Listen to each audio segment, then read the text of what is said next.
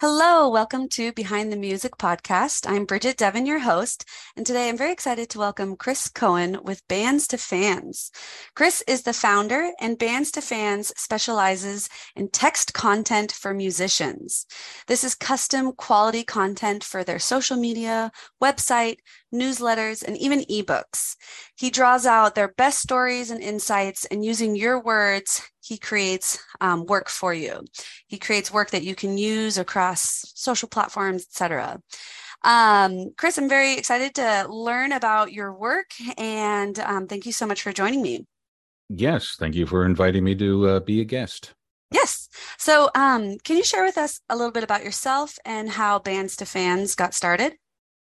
Yeah, I'll give you the very abbreviated life story of how this came about. I've always been one of those music geeks, even when I was in high school and stuff, was constantly buying magazines and any newspapers that had interviews with musicians with them and reading liner notes. I think I've read the liner notes of every album I've ever owned. And just really got into it and obsessed with it, but never thought it would turn into anything much. But then in the midst of college, I went to college in Los Angeles, and I ended up getting involved in rock radio there. And so I went into rock radio, and that was a really fantastic experience, and I loved it. But at that point, rock radio was starting to decline. So I thought, well, I had the fun shot at the job, but I'm also kind of a geek. And so as radio was declining, terrestrial tech was coming up. And so I started, applying my more techie skills and started working for large tech companies. And I thought, okay, this will be my path from now on. But then I thought it was going to be stable, but it kept getting layoff after layoff and all those fun situations. So during a time in between jobs, by this point, my family and I were living here in Raleigh, North Carolina, and I was doing some freelance writing on the side for this one publication. And they said, "Oh, we have a relationship with the local amphitheater. If you ever want tickets, let us know." So I looked up, and the band Huey Lewis and the News were coming through town. And so I said, "Can I have tickets?" And they said, "Sure. Would you write a review?" And I said, it'd be much more fun to do an interview than to write a review. So I started pitching them, the management, on writing the review. And as I was doing so, I was looking into their stuff, and they really weren't doing anything with social media, just very scattered. So I was kind of, intrigued by that. And 3 days before the show, I got a phone interview with Huey, and we talked. And at the end, I just said, "What the hell?" And I said, I was looking, and it seems like you guys aren't doing much with social media, and I think I could really help you with this. And he said, "I like what you're saying." He said, "Let's talk about this on Saturday." I said, "Cool. How?" And he said, "Well, you're coming to the show, right?" And I said, "Well, yeah, I have tickets. I don't have backstage passes." And he's like, "Well, now you do." So during the opening act, I went back and I spoke with him, Lowell, their manager, and Bill, the drummer, who was the one guy who was doing any kind of stuff with social media. And I said, "Look, you're on Facebook, but you've only got like 7,000 followers, and which does not come near your fan base. You're only posting occasionally." I said, "You're not on Twitter at all." I said, "There are 3 fake Huey Lewis accounts on Twitter." I said, "At least I assume you guys weren't the ones that created the one with a handle that says 'I'm Huey Lewis, bitch.'" and and he said, "I don't know. I may have said that at one point in time." So, but I said, "You have all this stuff, and there was just an anniversary of Back to the Future, and there's all that material to, and there's so much stuff for you to talk about." And he said, "Yeah." I said, "Okay, we're going to think about this." So they did the show, and then he came up to me after the show, and he said, "I think we're going to give this a try." I said, "Okay, great." And I don't know, a couple of weeks later, management called and said, "Okay, we're going to try this until the end of the year, and we'll see how it goes." And that was 11 years ago, and I'm still working with them. Fantastic. That's so exciting. I love that you just had an idea, pitched it, and it evolved just naturally. and just became something that now you've built your career around. Yeah, I mean, because I never had any grand plans of being an entrepreneur or having, any kind of business at all. I saw this opportunity and I kind of jumped at it. And also, was as a music fan, I wasn't seeing the kind of stuff I wanted to see on Mm, social media. I sometimes flippantly say I started this business because I got tired of seeing all these musicians just posting pictures of their lunch every day. yeah, yeah, absolutely. I would love to hear like the creative process of how, you do an interview and then how you shape pieces for content. Sure, sure. So my thing is I just try and make it as easy for clients as possible. A lot of them are really busy, especially if they're, constantly on tour and such. And, I've seen other agencies, record labels and stuff, they just kind of push off homework onto them and say, oh, well, Mm, write these posts about this, that, and the other. And it's like, well, they're tired, they're busy, they don't necessarily want to do that. Also, if you put them in front of a blank text box or something, yeah. they just can't Yep. think of what to say necessarily. But if you get them involved in a conversation, then all these great stories and insights and everything come flowing out. So my approach to it all, and I'm never one who wanted to put words in anyone's mouth either. So my technique with what I mainly do, the bulk of what I do is I interview them and we record it, and much like we're doing now, and then we transcribe it, and then I pull out quotes, and I'll send it to them. I say, oh, I think this was a cool story about this song and such, and they'll go, yeah, good as is, or they're like, oh, I forgot something, let me add to that kind of thing. And so it's this way, it's still them, it's all their personality and everything. Yeah. I'm just, drawing it out of them and then doing, really minor editing, just, with punctuation and stuff. And then I go through the process of customizing it for each social media platform. And if there's other people to tag, doing that, because they don't, they really can't stand any of that kind of stuff. Yeah. Yeah. And so in this way, it's custom content. It's all these great stories and insights, and it's all coming from them. I just do the grunt work, so to speak. Yeah. How, so when you do your interviews, do you, I personally curious as a podcast host, do you Mhm. have like a list of questions as a base, or is it total free, form conversation, or how do you approach an interview? I've found if I can get like 8 to 10 really solid questions about that person, that we can talk for like an hour just based Hmm. on that. And because there's so many things that pop up in the course of the conversation that make you think, oh, I didn't know about that. And could you explain a little bit more? And then, oh, does that mean, A, B, and then C? And then Hmm. all these other discussions often come out of it. So for me, if you have some really solid questions to jump off from, and when it's someone, because I do interviews with people who aren't clients, and I'll just go in, and number one, it's usually around an album release, so I'll go in Mm. again, read through all the liner notes and stuff, and you can find a lot of interesting information there, and then just listen to the songs and say, oh, this reminded me of this, or how did you get this particular effect here? And then go through past interviews, and you'll find things where it's like there could be cool jumping off points where they said, okay, you said this here, what did you mean by that, because they didn't Mm. follow up in the original interview, and the things of that nature, and that's kind of how I do the prep work for it. Very cool.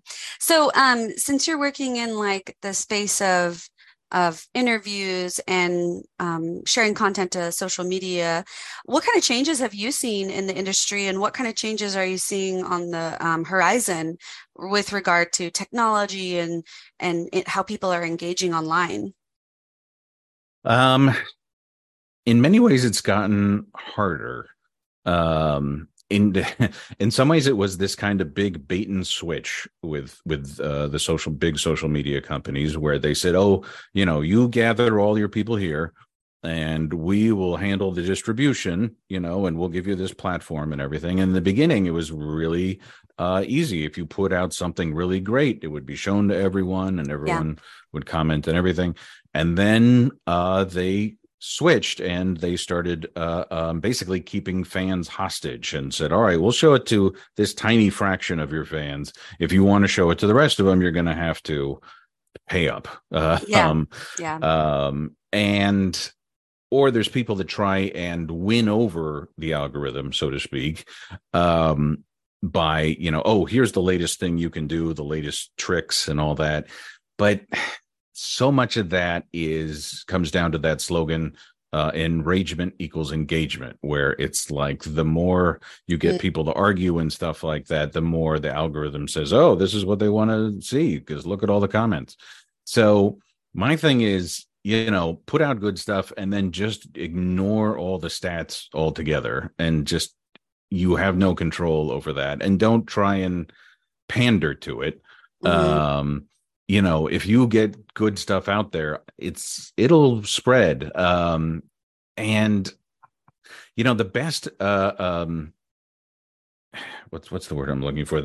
The best most succinct evaluation of the value of it all, because I've explained this to clients and stuff, why a lot of people pay for fake stats and numbers, and I know bands that have 1 million followers and can't sell a ticket to save their lives. Mm-hmm. And so one time I asked a client of mine, I said, well, so how do you evaluate the stuff we're doing together and the value of that? And he said after we started working together, he said people were coming up to me at shows after the show and talking about things that we posted about. And they weren't commenting online, Mm. but obviously they were reading. So the Yeah. social media companies, they have no way to track that, people who Yeah. don't engage, but obviously it was connecting with people. And so it's sinking in. The algorithms have no idea to figure out how, but it's having an impact. And then they tell people and so on. Yeah. I can relate to that. I've definitely, sometimes for whatever reason you don't engage with something, but you remember it. It kind of just sticks with you and you run into somebody and you're like, oh, hey, you know. Um, so that is really interesting. And I think what I like about what you're saying is that you're staying true to like the authentic message and the voice, because people will connect with that, and at least there is in these algorithms still like organic reach that happens because you post something, people connect with it, they share it. You know, but I always appreciate that because then you get to know an artist or someone more authentically, you know? Yeah, exactly. And I mean, again, I've never been into the gimmicks of stuff, and I'm coming at it from the point of view of a fan. Mhm. This is the stuff that I love that I can't find anywhere. Yeah. It's another example that I posted about recently was I just finished the Bono's autobiography from U2, and it's great and I love it, but it's like, okay, none of this stuff is on their social media. Yeah. Um and I would love to see this kind of stuff. I mean, they have, incredible videos and stuff, but these stories and insights, they're not Yeah. there. And also, I'm a big fan of U2, but they never come up in my feed because, again, the algorithm is an idiot and has no idea what I want to see. Well, I'd love to hear your thoughts, like, you know, maybe it's not always artists you're working with, but like up and coming artists, is there any suggestions you would have for them to create more like authentic, engaging content, like consistently? Whether it would be working with you or, if they're trying to do it on their own, like do you have any advice for artists and how to go about that? Well, I'd love if they hired me. I'd be happy to help them out with that. Um, if they're doing it on their own, um, I think there are a lot of people that try and emulate what really big names are doing, Mm. but I don't think I necessarily can. Like I once spoke to some manager, and I was trying to pitch him on getting his band and working with his band, and he said, "Oh yeah, they've got an album coming out." He said, "We're going to do the thing though where we don't tell anyone about it. We just suddenly release it, and then boom." And I'm like, "Oh," I said, if your name is Adele, that works fantastically. If anyone else on the planet besides her, Beyonce, whatever, there's like three people that works for, and then everyone Yeah. else, it's not that big a deal. Those people have the greater media, projecting everything they say out into the world. So I don't think you can't try those particular tactics, but Yeah. I think the advantage you have is like, okay, if you can, they're not doing stuff where they talk about songs or life on the road or any of that kind of thing. If you could just honestly talk about your music and the stuff that you love, I think you can really build a solid fan base that way. Absolutely. Well, I have like a million more questions, so I'm so Okay. curious about your work. But we are coming close to the end, so I'd love to hear about your vision for Bands to Fans, what you see in the next year and beyond.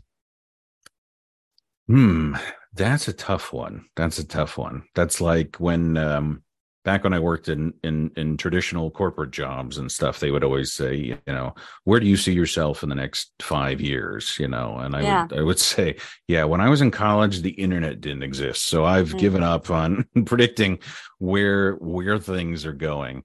Um Or what my is your hope, you know? right, right. My thing is just doubling down on, as I said before, things you can control, which is the quality of your content. A lot of people are going frantic over, oh, we've got to post like 30 times a day and everything, but then if that works at all, then someone else is posting 35 times a day and you're never Hmm. going to win that particular game, and it's just going to burn you out. And then plus it's a rigged game anyways. Hmm. So my thing is, just focus on, the quality of the content.